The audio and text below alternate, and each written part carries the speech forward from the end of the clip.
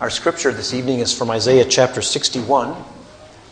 Isaiah chapter 61. That's on page 744.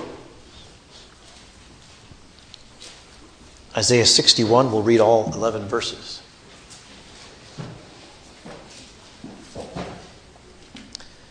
Isaiah 61 and verse 1. The Spirit of the Lord God is upon me, because the Lord has anointed me to bring good news to the afflicted. He has sent me to bind up the brokenhearted, to proclaim liberty to captives and freedom to prisoners, to proclaim the favorable year of the Lord and the day of vengeance of our God, to comfort all who mourn, to grant those who mourn in Zion, giving them a garland instead of ashes, the oil of gladness instead of mourning, the mantle of praise instead of a spirit of fainting. So they will be called oaks of righteousness, the planting of the Lord, that he may be glorified. Then they will rebuild the ancient ruins. They will raise up the former devastations, and they will repair the ruined cities, the desolations of many generations. Strangers will stand and pasture your flocks, and foreigners will be your farmers and your vine dressers. But you will be called the priests of the Lord. You will be spoken of as ministers of our God. You will eat the wealth of nations, and in their riches you will boast. Instead of your shame, you will have a double portion, and instead of humiliation, they will shout for joy over their portion. Therefore they will possess a double portion in their land. Everlasting joy will be theirs. For I, the Lord, love justice. I hate robbery in the burnt offering, and I will faithfully give them their recompense and make an everlasting covenant with them. Then their offspring will be known among the nations, and their descendants in the midst of the peoples. All who see them will recognize them, because they are the offspring whom the Lord has blessed. I will rejoice greatly in the Lord. My soul will exult in my God, for he has clothed me with garments of salvation. He has wrapped me with a robe of righteousness, as a bridegroom decks himself with a garland, and as a bride adorns herself with her jewels. For as the earth brings forth its sprouts, and as a garden causes the things sown in it to spring up, so the Lord God will cause righteousness and praise to spring up before all the nations. So for our reading then from Scripture. In the Catechism this evening, we've come to question 32. And congregation, in this question 32, we see, again, the deeply experiential and personal nature of our catechism. Because last week, and again, if you look at the inset there, the box, we're still focusing on the name of Christ. And last week, we focused on what that means.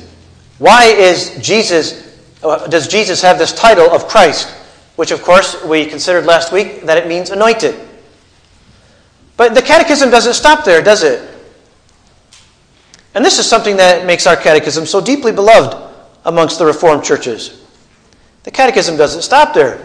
Because it's as if, as the instructor is articulating these truths, that Christ is anointed to be our prophet, our priest, and our king, it's as if something comes into his mind, and he says,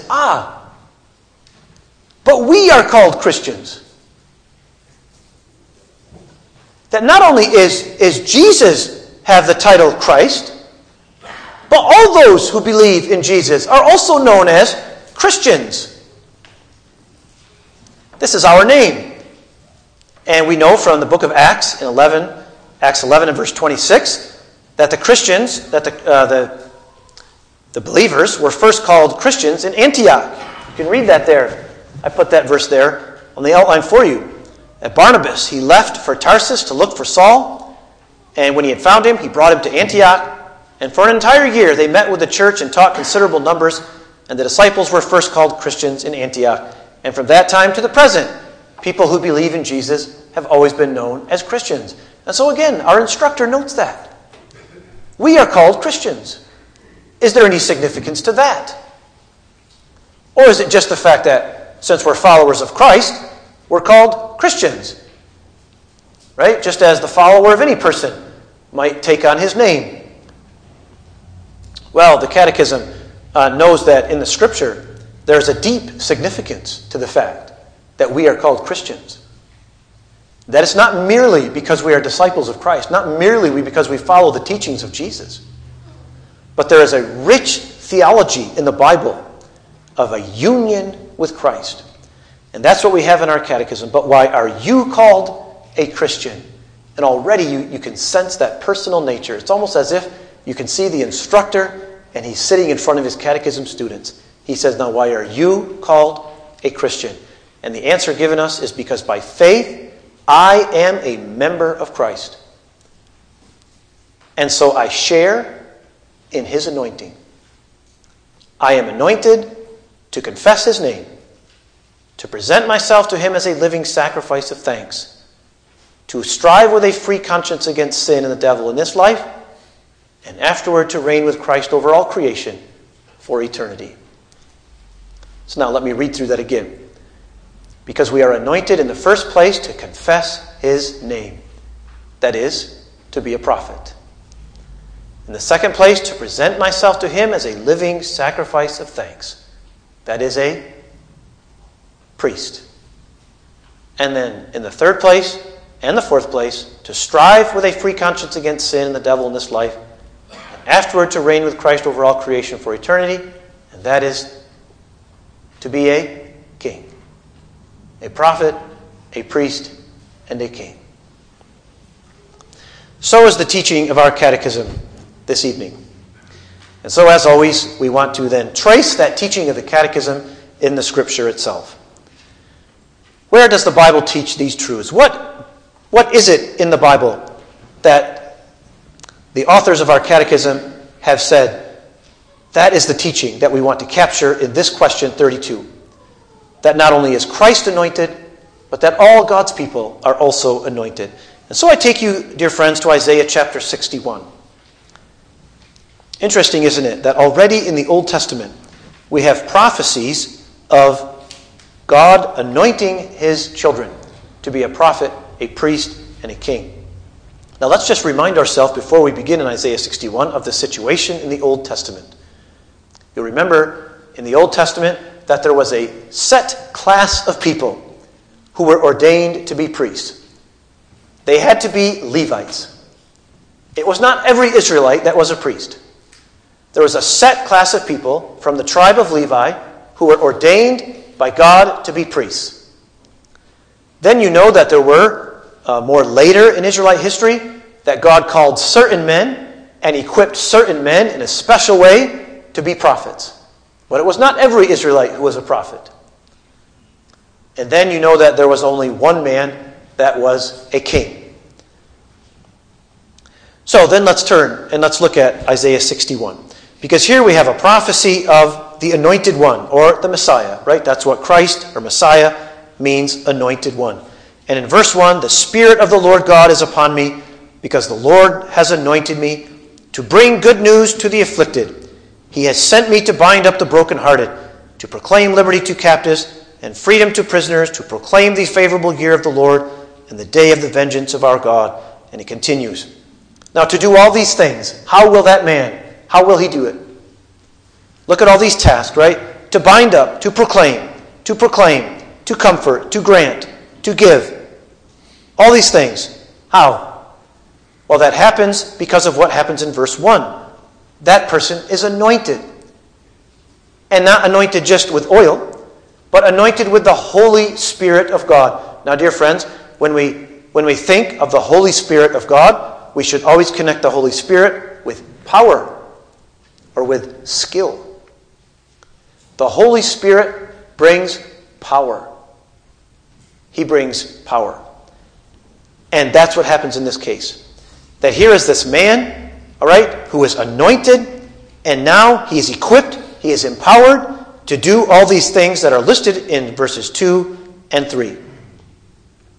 Now let's think about who would have read this. Because you know, dear friends, that the book of Isaiah was written to Israel over a century before they ever went into exile. long before Israel was ever captured by the Babylonians and taken off into exile, and now I'm of course talking about Judah, the tribe of Judah, right? Not the 10 tribes in the north who went off into Assyria and were never heard of again. But the tribe of Judah, Isaiah prophesied to them and prophesied in the beginning of Isaiah that you're going to go into exile. But from chapter 40 on, Isaiah is speaking prophetically of when you are in exile. Here are words of exhortation and comfort to you in those times. And so this is what we have in Isaiah 61, and you can imagine that the first readers of this would have scoffed at this. Go into exile? Isaiah, stop all this doom and gloom. Just put it away. Why are you such a naysayer? Right? But of course, as time went on, and as generation came and went, the Babylonian armies did come to Jerusalem. They did take them into exile. And now, my friends, imagine that a Jew in exile would pick up this prophecy of Isaiah and read. Oh, what different eyes read the text now. As they sit despondent and despairing in Babylon, and they read, the Spirit of the Lord is upon me, because the Lord has anointed me to bring good news to the afflicted, and especially in verse 2, to proclaim the favorable year of the Lord. You can imagine that those exiles, as they ground on day after day, month after month, in their misery, in their despair, what has happened to all the promises that God gave his people? Why are we in exile? Why are we not in the promised land, the land that God promised to Abraham, to Isaac, and to Jacob? The land where God promised to Abraham that there would be more Israelites in that land than the stars of the sky for multitude. And now here we sit in Babylon. What has happened to God's promises? Has he forgotten about us? And you can imagine that as the years passed, and as they bore the reproach and the insults of the Babylonians, that they would have begun to despair. And you know, I can just imagine, dear friends, an Israelite who suddenly would, what's this here? Isaiah. To proclaim the favorable year of the Lord and the day of vengeance for our God. To comfort all who mourn. To grant those who mourn in Zion, giving them a garland instead of ashes, the oil of gladness instead of mourning, the mantle of praise instead of a spirit of fainting or a spirit of despair. Is this really possible? And verse 4, that we will return to the land, rebuild the ancient ruins, raise up the former devastations, repair the ruined cities, the desolations of many generations. And then notice in verse 5 that even the neighbors around Israel will no longer be at enmity against them, that they will even join them in their work. Strangers will stand and pasture your flocks. Foreigners will be your farmers and your vine dressers. I mean, imagine that you go out to your farm and here comes Joe Philistin or Mr. Edomite or whatever it may be. And they come, let us help you. We'll help pasture your sheep. And there begin a relationship where they work together. There's no enmity, there's no hatred anymore, no peace, no malice, there's peace. And verse 6, I wish verse 6 actually started with an and here. And you will be called the priests of the Lord. You will be spoken of as ministers of our God. Now, is this possible, friends? Is this possible? Now, one thing to receive a promise from the Lord that we will go back to our land, that we'll rebuild the cities, we'll repair all the devastation. But now what's this in verse 6? And this, of course, is our text tonight. In verse 6, you will be called the priests of the Lord. What does this mean? Doesn't Isaiah know that only the Levites can be priests? But he says here in verse 6, every Israelite will be called priest of the Lord. Every Israelite will be spoken of as a minister of our God. You will eat the wealth of nations. And again, that's the same idea, that the nations will no longer be at enmity with Israel. There will be trade and flourishing. Will eat the wealth of nations, and their riches you will boast. Instead of your shame, you will have a double portion. And so on and so forth. So, my friends, we have here a prophecy, don't we? That the original administration of how God administered his people, with priests only coming from the tribe of Levi, that will now change. that there's a time coming, the favorable year of the Lord, the day of God's vengeance, when he will put aside the enemies. He will lead his people back to the land of Israel. They'll rebuild the land, and all the Israelites will be priests. They will all be anointed with the oil of the Spirit of God.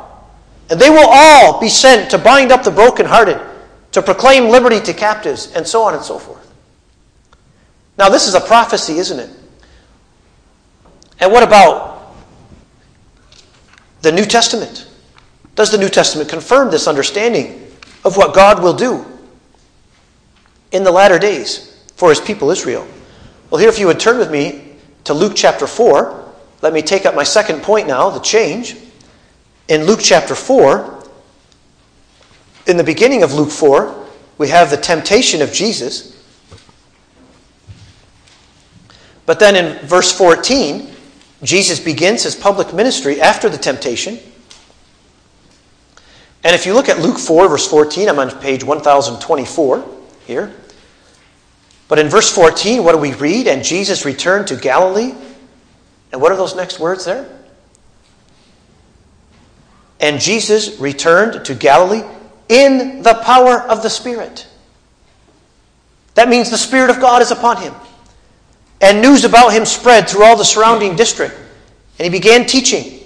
And in verse 16, he enters the synagogue. He stands up to read. You know, in those days that in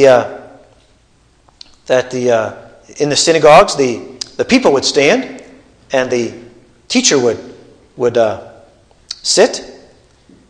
And what does Jesus say? And the book of the prophet Isaiah was handed to him. And he opened the book and found the place where it was written. And I hope these words sound familiar to you. The Spirit of the Lord is upon me, because he anointed me to preach the gospel to the poor. He has sent me to proclaim release to the captives and recovery of sight to the blind, to set free those who are oppressed, to proclaim the favorable year of the Lord. And he closed the book, gave it back to the attendant, and sat down and began to teach them. Now, my friends, what is this communicating to us? This is teaching us, isn't it, that Isaiah 61 was not just about Israel coming back from exile, rebuilding their broken cities, and living in the land of Israel. That it had a higher significance, a higher meaning. And Jesus teaches us what that meaning was. And Jesus now comes and says, that prophecy is fulfilled in me. I am anointed with the Spirit of God. And I stand in the place of that one in Isaiah 61. And I will proclaim liberty to the captives. And I will preach the acceptable year of the Lord, the favorable year of the Lord. So this is Jesus. He returns in the power of the Spirit, it says in verse 14. And in verse 21, he sits down and he says, this day, in verse 21, this day, today, this scripture has been fulfilled in your hearing. And of course, the people are enraged at that because they understand full well the claims that he's making for himself. But Jesus says, this day, Isaiah 61, is fulfilled here in this place. Jesus is anointed with the Spirit. But again, we look back at the prophecy that we had in Isaiah 61, and we note that it says that all the Israelites will be priests. Now, I can see that Jesus was anointed, that Jesus had the Spirit of God upon him. But now if we turn to John's teaching, and we look at 1 John 2, if you'll turn with me to 1 John chapter 2.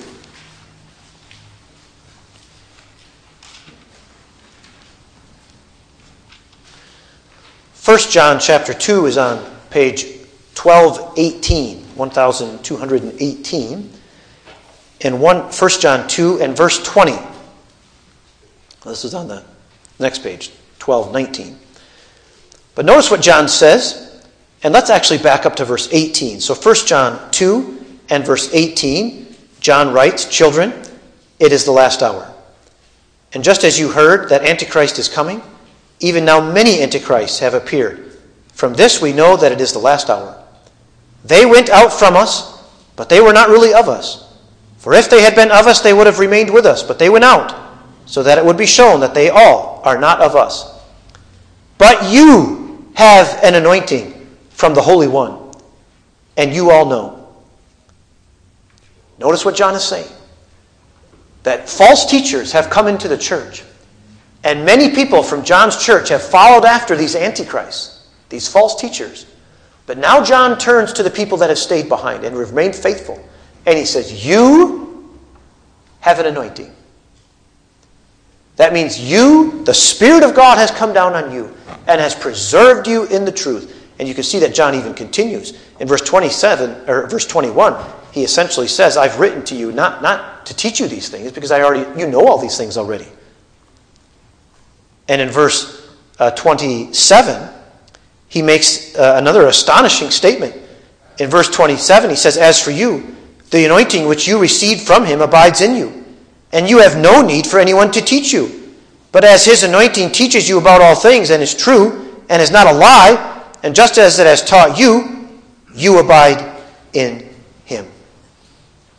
So all God's people have this anointing. All God's people are priests, and all God's people are prophets, and all God's people are kings. One last scripture here, and that is 1 Peter 2 and verse 9. 1 Peter 2 and verse 9. I'm on page 1212 now. So just a few pages back, actually. And when Peter is speaking to the Christians that he's writing to, notice the words that he uses to describe them. 1 Peter 2 and verse 9. He says, but you are a chosen race, a royal priesthood. A royal priesthood. Now that's interesting because they're royal, which is a kingly title, and a priesthood, which is clearly a priest. You are a royal priesthood. Again, Peter does not distinguish. He does not say the elders are a royal priesthood, or the ministers amongst you are royal priesthood. But no, all Christians have this anointing from God and are a royal priesthood. Now, my friends, you know that this idea was greatly abused in the Roman Catholic Church when they again had just a certain class of men that they called clergy, who were ordained to stand between the laity, the normal people, and God. They were like the mediators between God and the people. And you know that the Reformation cut that to pieces. And I actually would like to say more about that on Reformation Day. We have a service on the Wednesday, the 26th, in which I hope to say more about that. So I'm going to drop that for now. And I'd like to move on to these applications then, these points of application. Well, my friends, in the first application, I would like to discuss the privileges of God's people, because that's really what we've considered this evening. That just as Christ was anointed to be prophet, priest, and king, you might say, congregation, if you can picture this in your mind, that oil drips down Christ and anoints all those who are clinging to him as well. All those who are joined to Christ participate in that anointing. That is what our instructor has told us. I am a member of Christ, and so I share in his anointing. This is every Christian. Shares in Christ's anointing. Well, then that means, dear friends, that you are anointed, if you are a Christian this evening, that you are anointed with the Holy Spirit to be a prophet. You are anointed with the Holy Spirit to be a priest. And you are anointed with the Holy Spirit to be a king.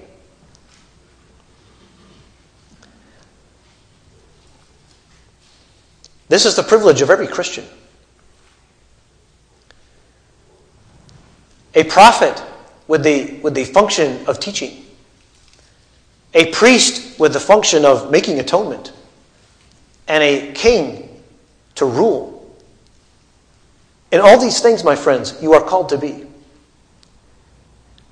And in the second application, I want to talk about what that means in terms of what we do. But in this first point of application is we have this anointing. We have this anointing that comes down upon us. That then functions as our call to do this ministry. Just as it said in Isaiah 61 and verse 6, you are all called to be priests. You are all ministers of our God.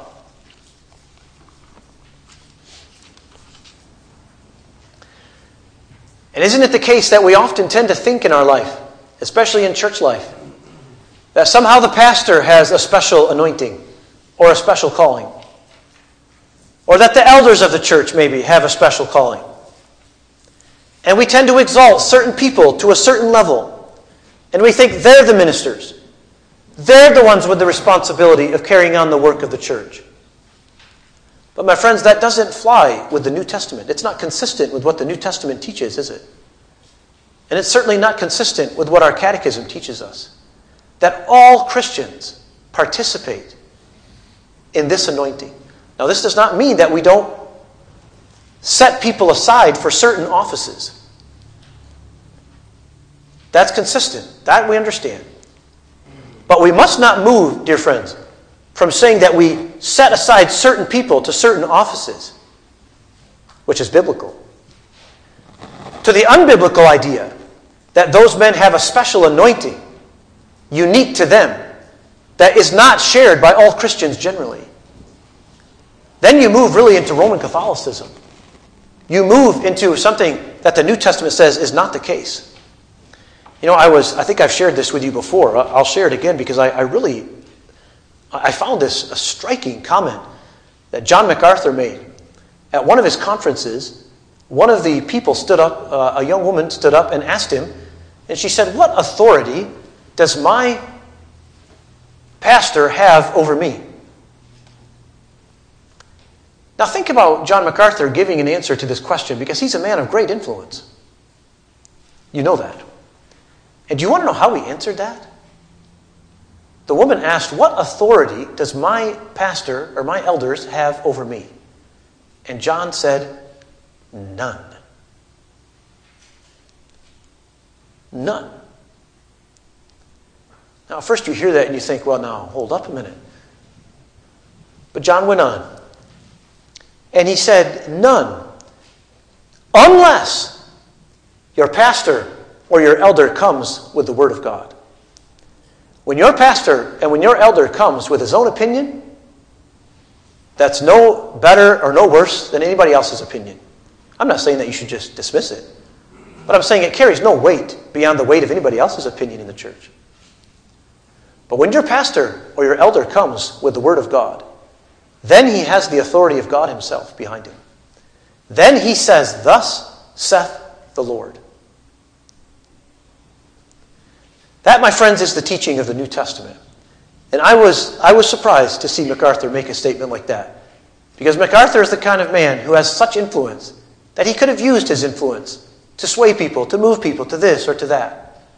But he has such respect for the Word of God that he said no person, no elder, no deacon, no pastor, no matter if he has PhD many times behind his name, no matter what he might claim, no matter how hard he pounds the pulpit, has any authority unless he comes with a "Thus saith the Lord." Then he has the authority of God himself behind him. Let's remember that, congregation. That's the teaching of Scripture. That's the teaching of our catechism. That all Christians participate in the anointing of Christ. Now, my friends, that comes with a responsibility. Let's move then to the second application, the purpose of it. Imagine, children, that a person was called to, and again, we don't have kings in this country, I know, but suppose that in Old England, somebody was called to London. The king or the queen had died, and this man comes, and now the nobles gather, and they anoint this man King of England. And he's made King of England. And everybody shouts, and they have a huge party, huge celebration. And the gold crown is put on his head. He has the purple robe put upon him. And we saw some of this pomp and circumstance, didn't we, when Queen Elizabeth died? But then the day after, or the week after, or however long the celebration takes place, the king lays aside his robe, he puts his crown on the shelf, and he goes back to his home. And he goes out and he milks his cow, and he plows his corn, right? Weeds his garden. And people begin to wonder, aren't you the king? What are you doing here? You were anointed for a purpose. You were anointed to be king over this land. What are you doing back here, acting like a peasant? Well, my friends, in the same way, when we consider the truth and rejoice in this truth, that we are members of Christ and that we participate in His anointing, that comes now with a challenge, with a call. It's for a purpose. And our catechism has listed that for us. To confess his name. That means to be a prophet. This is God's call to us in this dark and broken world in which we live. Something of which we considered this morning. We are called to confess his name. To be a prophet. Only the men? No, not in this sense. Because also the women participate in Christ's anointing. And they too are called to be a prophetic voice in their families, in their schools, in their churches, in the world at large, in their places of employment if they are so employed. All Christians are anointed to confess his name. Second, as a priest, to present myself to him as a living sacrifice of thanks. Remember, that's what Paul talked about in Romans 12. That is to take your body, to take who you are, to take all that you have, to place it on the altar, and to offer it up to God as a sacrifice of thanksgiving. And my friends, and especially those of us in families, we have the inestimable privilege of leading our children to the sacrifice of Christ as well. And what a blessing, mothers, fathers amongst us, to be a priest in your home and to lead your children to Christ. Is there any higher privilege than that? What a blessing and what a gift that is. But then also to be kings. You know, right away we think about kings. Well, yeah, we get to rule other people and tell them what to do. No, look what our catechism says. To strive with a free conscience against sin and the devil in this life. You know what that means, my friends? That we have enough work to rule ourselves. We have enough rule to bring this city under subjection to Jesus Christ. Yes, you might be called to rule in the church as an elder, or to rule in civil government as a governor or a congressman or whatever it may be. But in the first place as a Christian, to rule this city. That means we have to go to work on ourselves. We have to bring ourselves in subjection to Christ. This is the purpose, my friends, that we have to do. To be a prophet, to be a priest, and to be a king. And now to the third application. Because I think we all feel this, don't we? Who can do these things? Who is sufficient? Confessing his name? Presenting myself to him as a living sacrifice of thanks? Ruling my own city? My friends, it's not possible. It's not possible in your own strength. But thanks be to God, that's what we're talking about this evening, dear friends. That we have an anointing. When Christ came to this earth, the Holy Spirit came upon him to empower him to do his work of prophet, priest, and king. And now, my friends, that same Spirit drips down upon us, his children. And it fills us with a power, with a strength that is not our own. And so when we talk about these fainting times, these times of despair, these times of despondency. By the way, the word fainting there, I got that from Spurgeon. You remember the great Baptist pastor Spurgeon. And he wrote a book called Advice to My Students. He had many theological, ministerial students.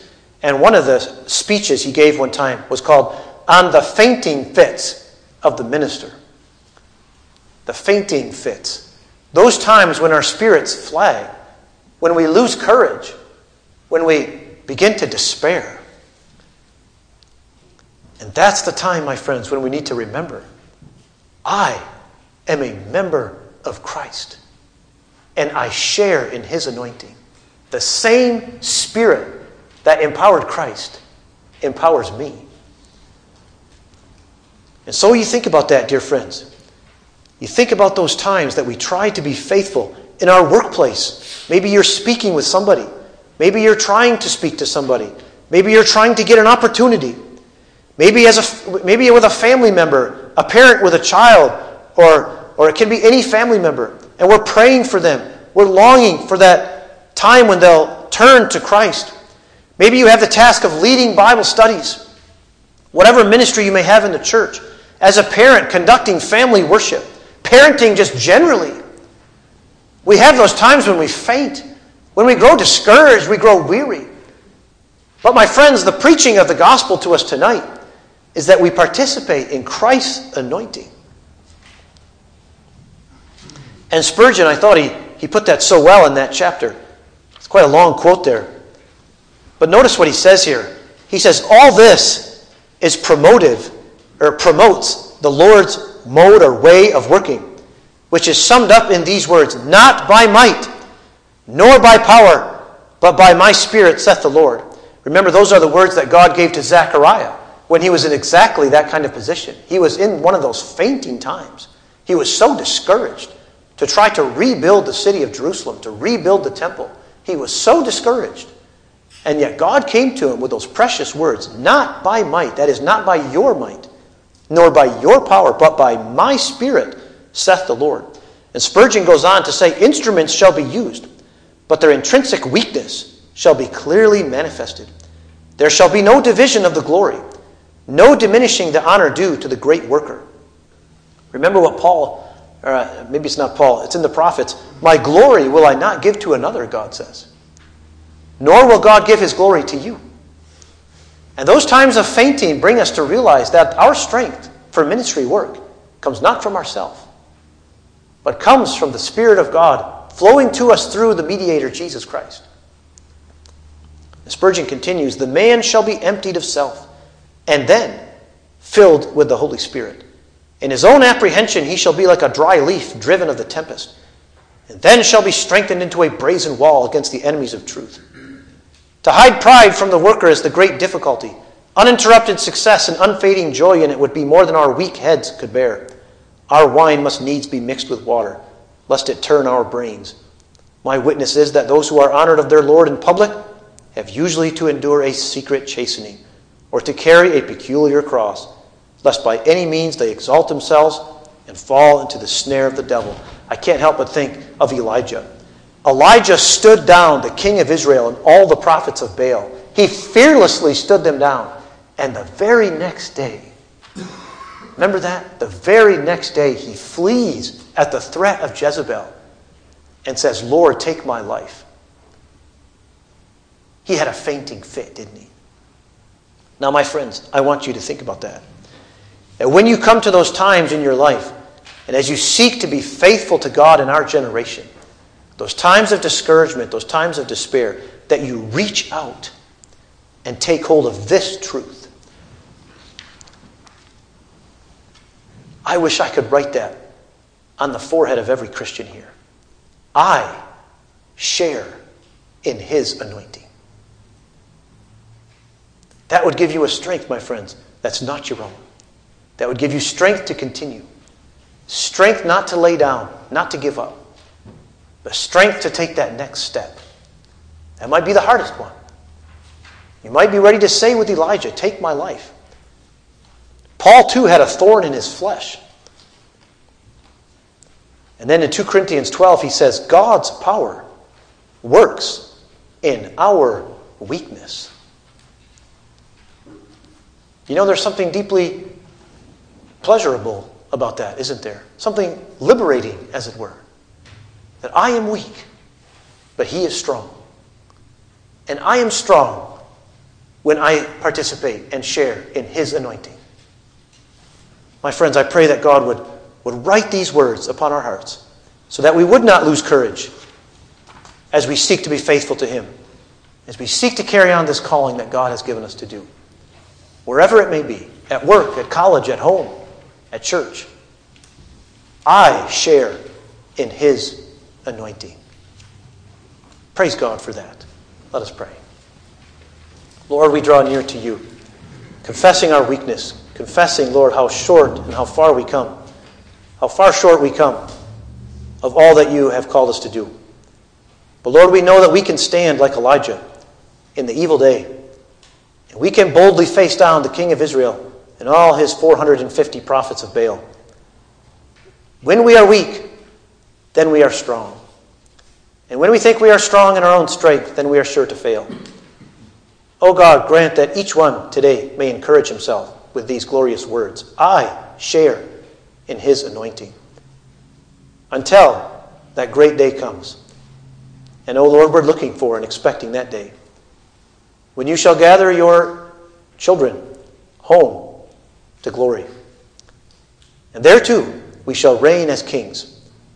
to reign in glory forever and forever. O God, grant that this too would encourage your people this day, and that they too might look forward in hope to the glory that is to be revealed to every one of us, when you will say to your children, come, inherit the kingdom prepared for you from before the foundation of the world. Lord, bless and keep us then.